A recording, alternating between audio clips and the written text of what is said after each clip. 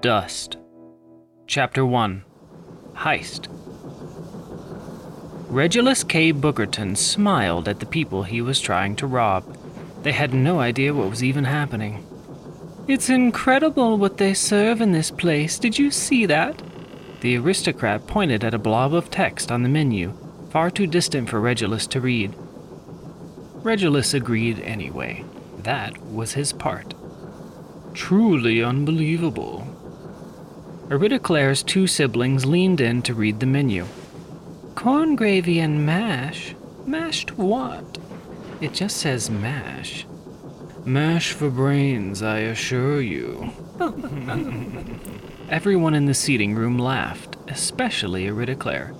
She went as far as to curl an interested eyebrow at him. Scandalous. He needed to get out of here before she started popping buttons on her dress and saying oopsies.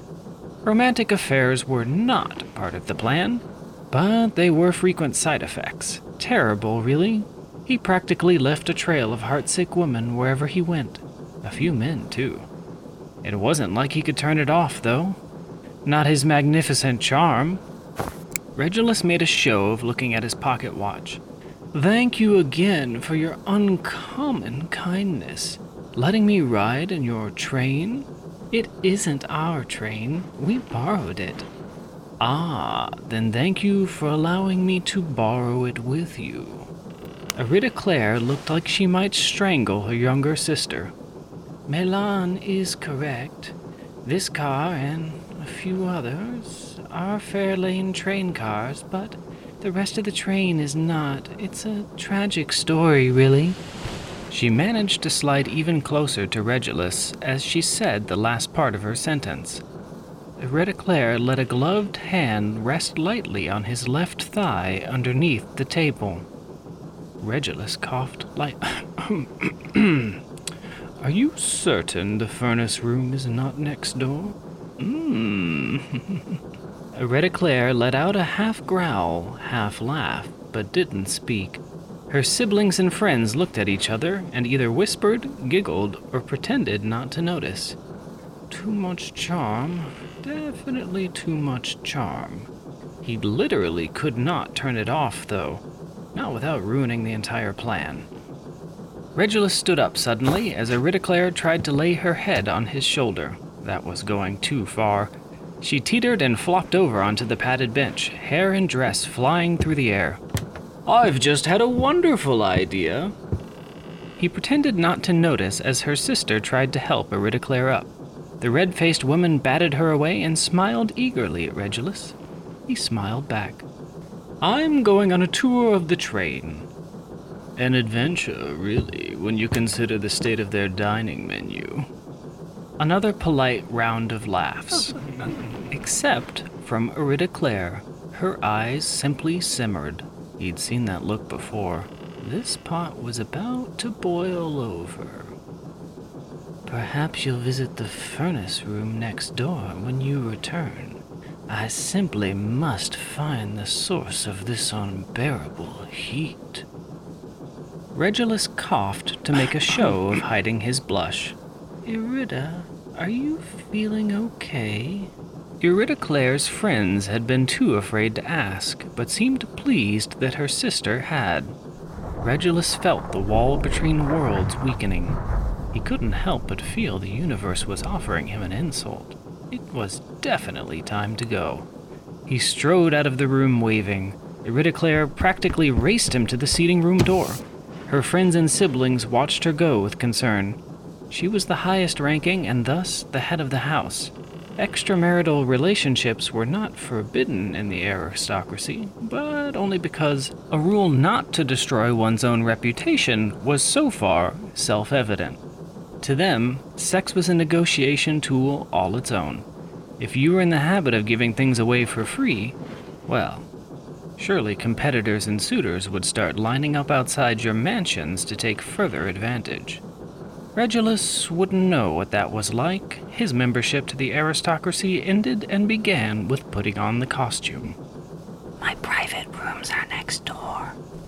It was clear from the faces in the room when she opened the door to whisper again that everyone had heard her. "Half an hour." The door finally closed for good. Regulus walked off in haste.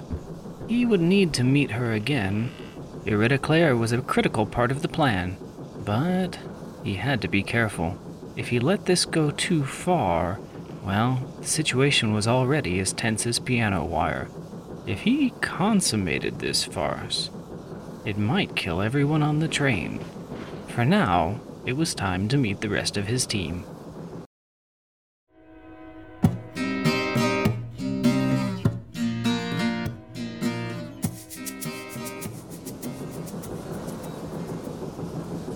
Regulus made his way to the infamous dining car. It was clearly not a Fairlane car.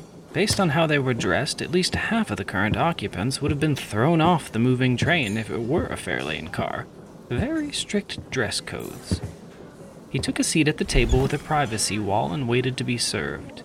While he waited, he affixed the yellow Piper pin to his suit coat. Regulus didn't know who he was meeting, but they would know him by the pin he wore. A woman in a black suit and a little red bow tie appeared a few minutes later with a menu. She had prematurely gray hair, though her face was still youthful. She couldn't have been out of her 30s. "Oh my, what a striking nose you have. It's my best feature." "Is it?" Regulus narrowed his eyes. The Fairlanes had been right to look down on the commoner dining car if this was how he was going to be treated. "I'll take a glass of brandy." The server rolled her eyes at him and then came back a minute later with a glass of something. It wasn't brandy. "Are you sure there's nothing else I can help you with?" She tilted her chin and wiggled one shoulder around. Where had they found this server? "Are you having a seizure or something?" She pointed at the metal pin fixed to her suit coat. A small blue dove. Oh, the blue dove. My apologies. It looked like a pigeon. No, it doesn't. Blue Dove sat down in the seat across from him. "So, who are you then? The bird expert?" Regulus took a sip of whatever was in his glass and frowned. It tasted like shoe polish. Blue Dove rolled her eyes. "No. Who are you? The big-nosed rich guy?" "Darling, I can't believe you've figured me out already." Regulus took another sip of his shoe polish. "Where's our final compatriot? The red crane? So you are the bird expert." "I figured you'd already met. Where have you been? We'd been waiting forever." "I was... preoccupied." Blue Dove pounded on the privacy wall behind her. A man got out of the neighboring booth and sat down next to her. He looked like one of the people the Fairlanes would have thrown off their moving train to clean up the dining car. "Hello, Yellow Piper. She's the bird expert." Blue Dove took Regulus's shoe polish and downed it in one swig. That did it then. She wasn't getting a tip. Let's just use our real names. I'm Sandel Becker, or Sandy, but not Sand. Why would we call you Sand? You wouldn't. Understood. And you are? Trit. Trit. Do you have a last name? I do. The man said nothing more. You do a lot of talking. That, my dear, is my specialty, and my name is Regulus K. Bookerton. The three of them looked at each other in turn, no one yet willing to broach the ultimate reason they met on this train. "So, I see how our bird expert got on the train." "I'm not the bird expert. I'm just not an idiot." "But how did you sneak onto this train?" Trit shrugged. "Bought a ticket." "You what?" "I just bought a ticket. It's a train, isn't it? Anyone can buy one." Regulus had followed 6 months of meticulous orders from the puppeteer's mysterious notes to get on this train. He'd forged documents. He'd ruined companies.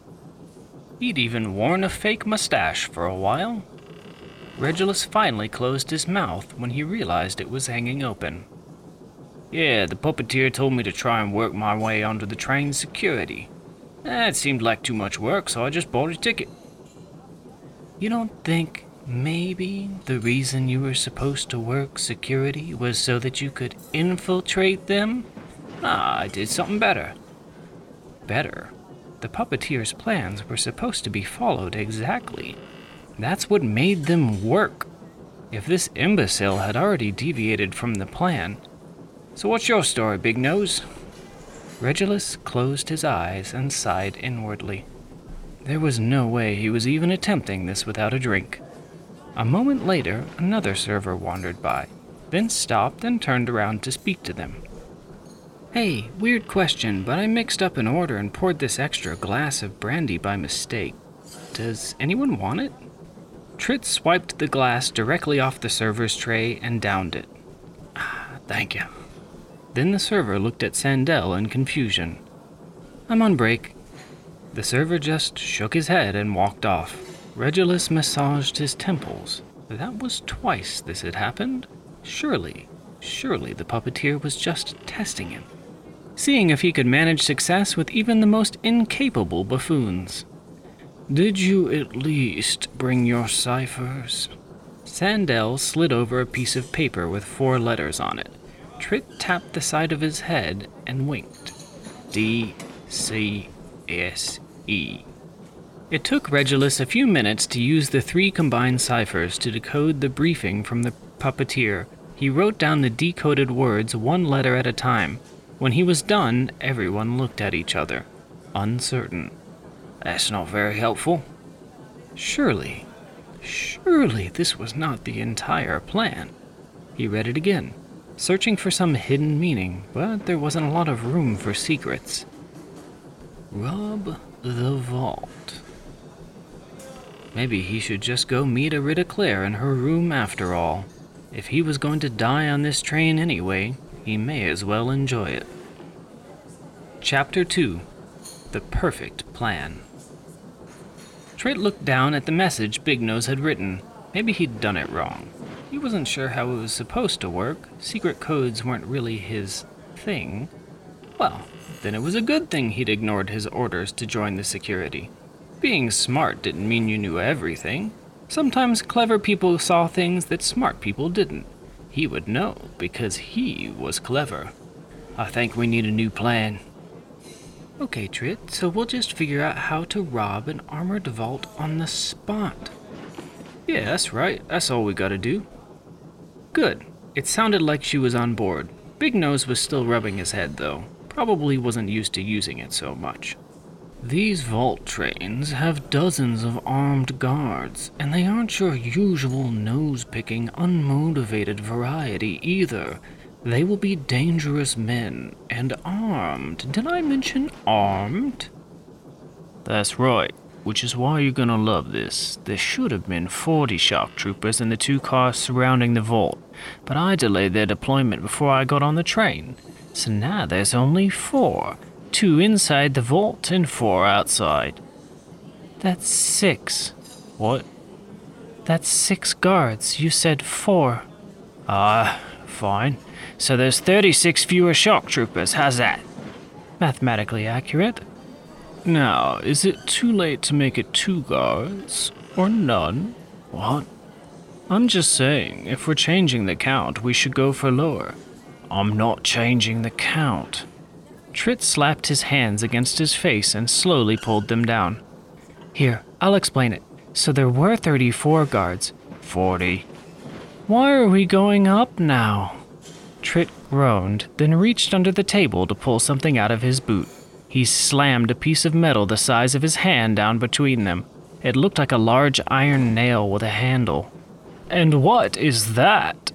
A hole puncher. We walk right up to the guards and punch that through the weak part of the armor, just between where the neck plates connect to the helmet. What? No more talk. Take that. I'll take the one on the left. Reg, you get the one on the right. Then Trit got up from the table and started walking to the back of the dining car. These people were going to talk all day if he'd let them. Hold on, wait, I said wait! The train rattled furiously and a serving cart slammed into him from just out of view. Trit spun with the blow and kicked the cart. Snacks and bottled drinks went flying. He stepped back into a defensive stance with the hole puncher in his hands. Someone put a hand on his shoulder and he nearly skewered them. Sandel took a step back and put her hands up. Easy, I think you got it. Trit forced himself to relax. He was getting better. Sandel waved for him to come sit back down, so he did. You can put that away for now. The other two were looking down at his hands. Trit was still holding the hole puncher in a white-knuckle grip.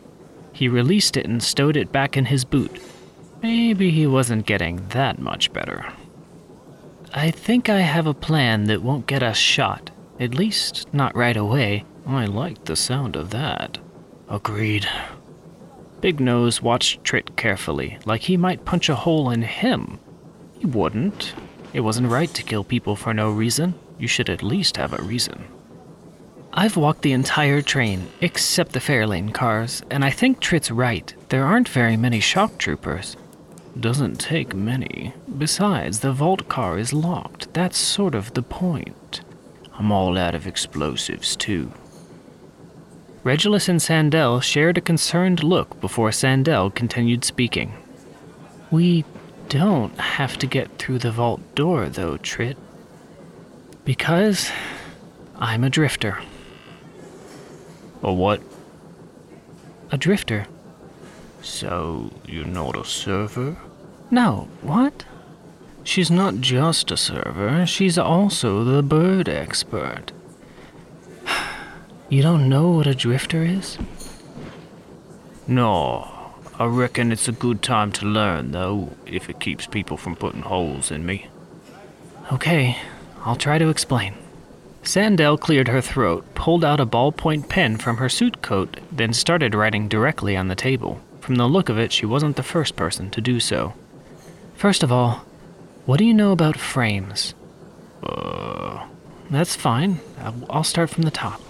So, the whole universe is made of the same kind of stuff. We call that stuff delirium. Are you with me so far? Sure. There's a whole lot of that stuff, delirium, in its raw form, just outside of the present frame. A frame would make a terrible present. Will you just shut up for 2 minutes? Okay, so that's where we are right now, the present frame. Everything in the future is delirium, pure potential, real physical stuff that hasn't been shaped into the world we know and love. Me, you, this table, the train. So in a way, the present frame is like the leading edge of a wave that moves through the delirium. Trit, you're drooling. Huh?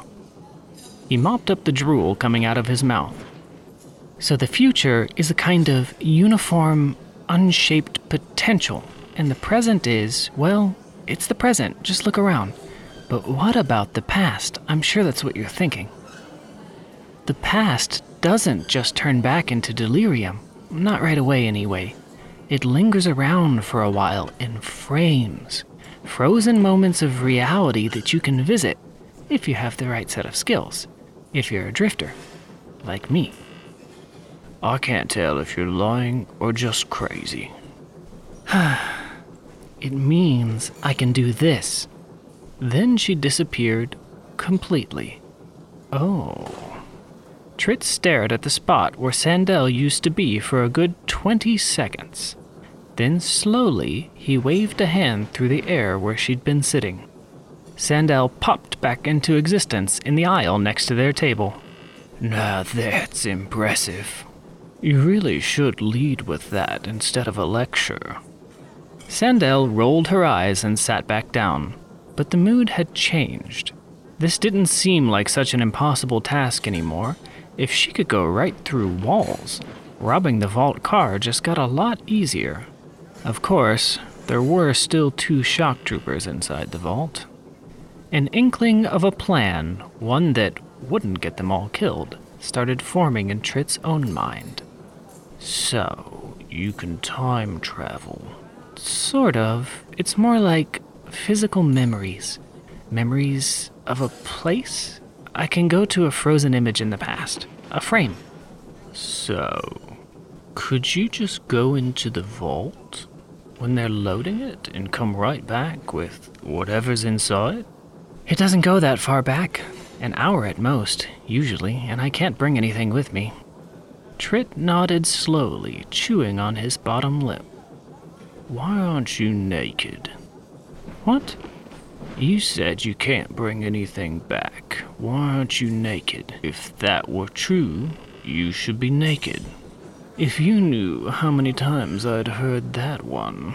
Trit ignored Big Nose. There was something to learn here. He needed to understand the limits of what Sandel could do. The world looked a lot different than it did just a few minutes ago. I can only really move things that belong in the present frame. Delirium works on identity. It's complicated. The plan that had started forming in his mind finally settled into place. Guards probably change shifts every few hours. Everyone's got a piss. That means the vault opens. Could you go back in time and see the combination to the locks? Sure. And they won't notice you. It's the past. Nothing I do there can directly change the future. Everyone's like a statue. If my intelligence is correct, the Fairlane Vault also requires a key that only the head of house carries. I've done some groundwork there already. I should be able to procure it if we need it. Trit nodded and then took Sandel's pen and started drawing a map of the train next to her drawings. It took them half an hour to argue through a coherent plan, but it seemed feasible. Not bad for 3 strangers. All right, it's settled. Bandy, you get the combination, learn the guard change patterns, and tell us what the inside of the vault looks like. Big Nose, you get that key, then you stay out of the way. Then yours truly will take out the guards, open the vault, and take out more guards. Then the job's done. A perfect plan. Easy as that. The best plans were simple plans. Plans with room for error. There was a commotion at the end of the dining car. A flustered aristocrat was screaming profanities at a group of men in armor. Haven't you been listening? We've been robbed, you sand eater! Trit couldn't see the faces of the shock troopers beneath all that armor, but the body language told the story. They didn't look happy. Did she just say robbed? That's him! The one who tricked my sister! Uh-oh. Why are you just standing there? Arrest him! Arrest all of them! Trit ducked back into their seating booth. The sound of metal feet came racing down the corridor. I think we need a new plan. Trit reached down for the hole puncher in his right boot. His heart raced. They had to do this perfectly. Even then, it looked bad. Okay, when the first one grabs... Something nagged at Trit. He looked over at the empty seats. They were gone. They'd just left him here. Metal boots came to a stop next to him. You, up against the wall. The 2 of them hauled him out of his seat and pressed him against the wall while they searched him. They found the hole puncher in his boot. I can't believe they left me.